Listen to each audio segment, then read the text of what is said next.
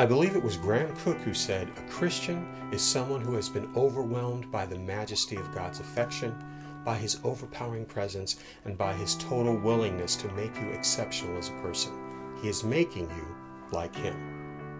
What God wants for you is about being, not doing. There's a vast difference between working to abide in God as opposed to striving to earn his favor. You must first and foremost allow yourself to abide in Christ, for abiding in him is about being. The doing comes after, when your faith in God's power is in alignment with your trust in his nature. Only then is your doing not wasted or in vain. Otherwise, you're just spinning your wheels, striving under your own power, and getting nowhere.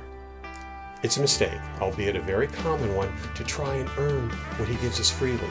As I've said before, salvation isn't the finish line, it's the starting block of your relationship with God. And salvation is free. It's your spiritual growth that will cost you. That growth requires breaking old habits and shedding false ideas that disconnect us from our awareness of God's abiding presence.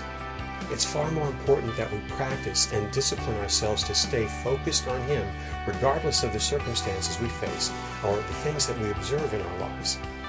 Now, this usually requires a change in our expectations of him. And unfortunately, as inhabitants of this world, we've been trained to speculate and react to negative situations rather than respond to heaven's positive possibilities.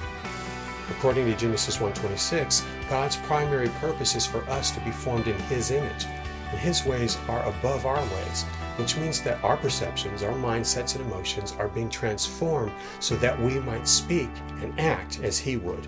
Jesus told us that he only did what the Father did, but that is something too few Christians seem to understand.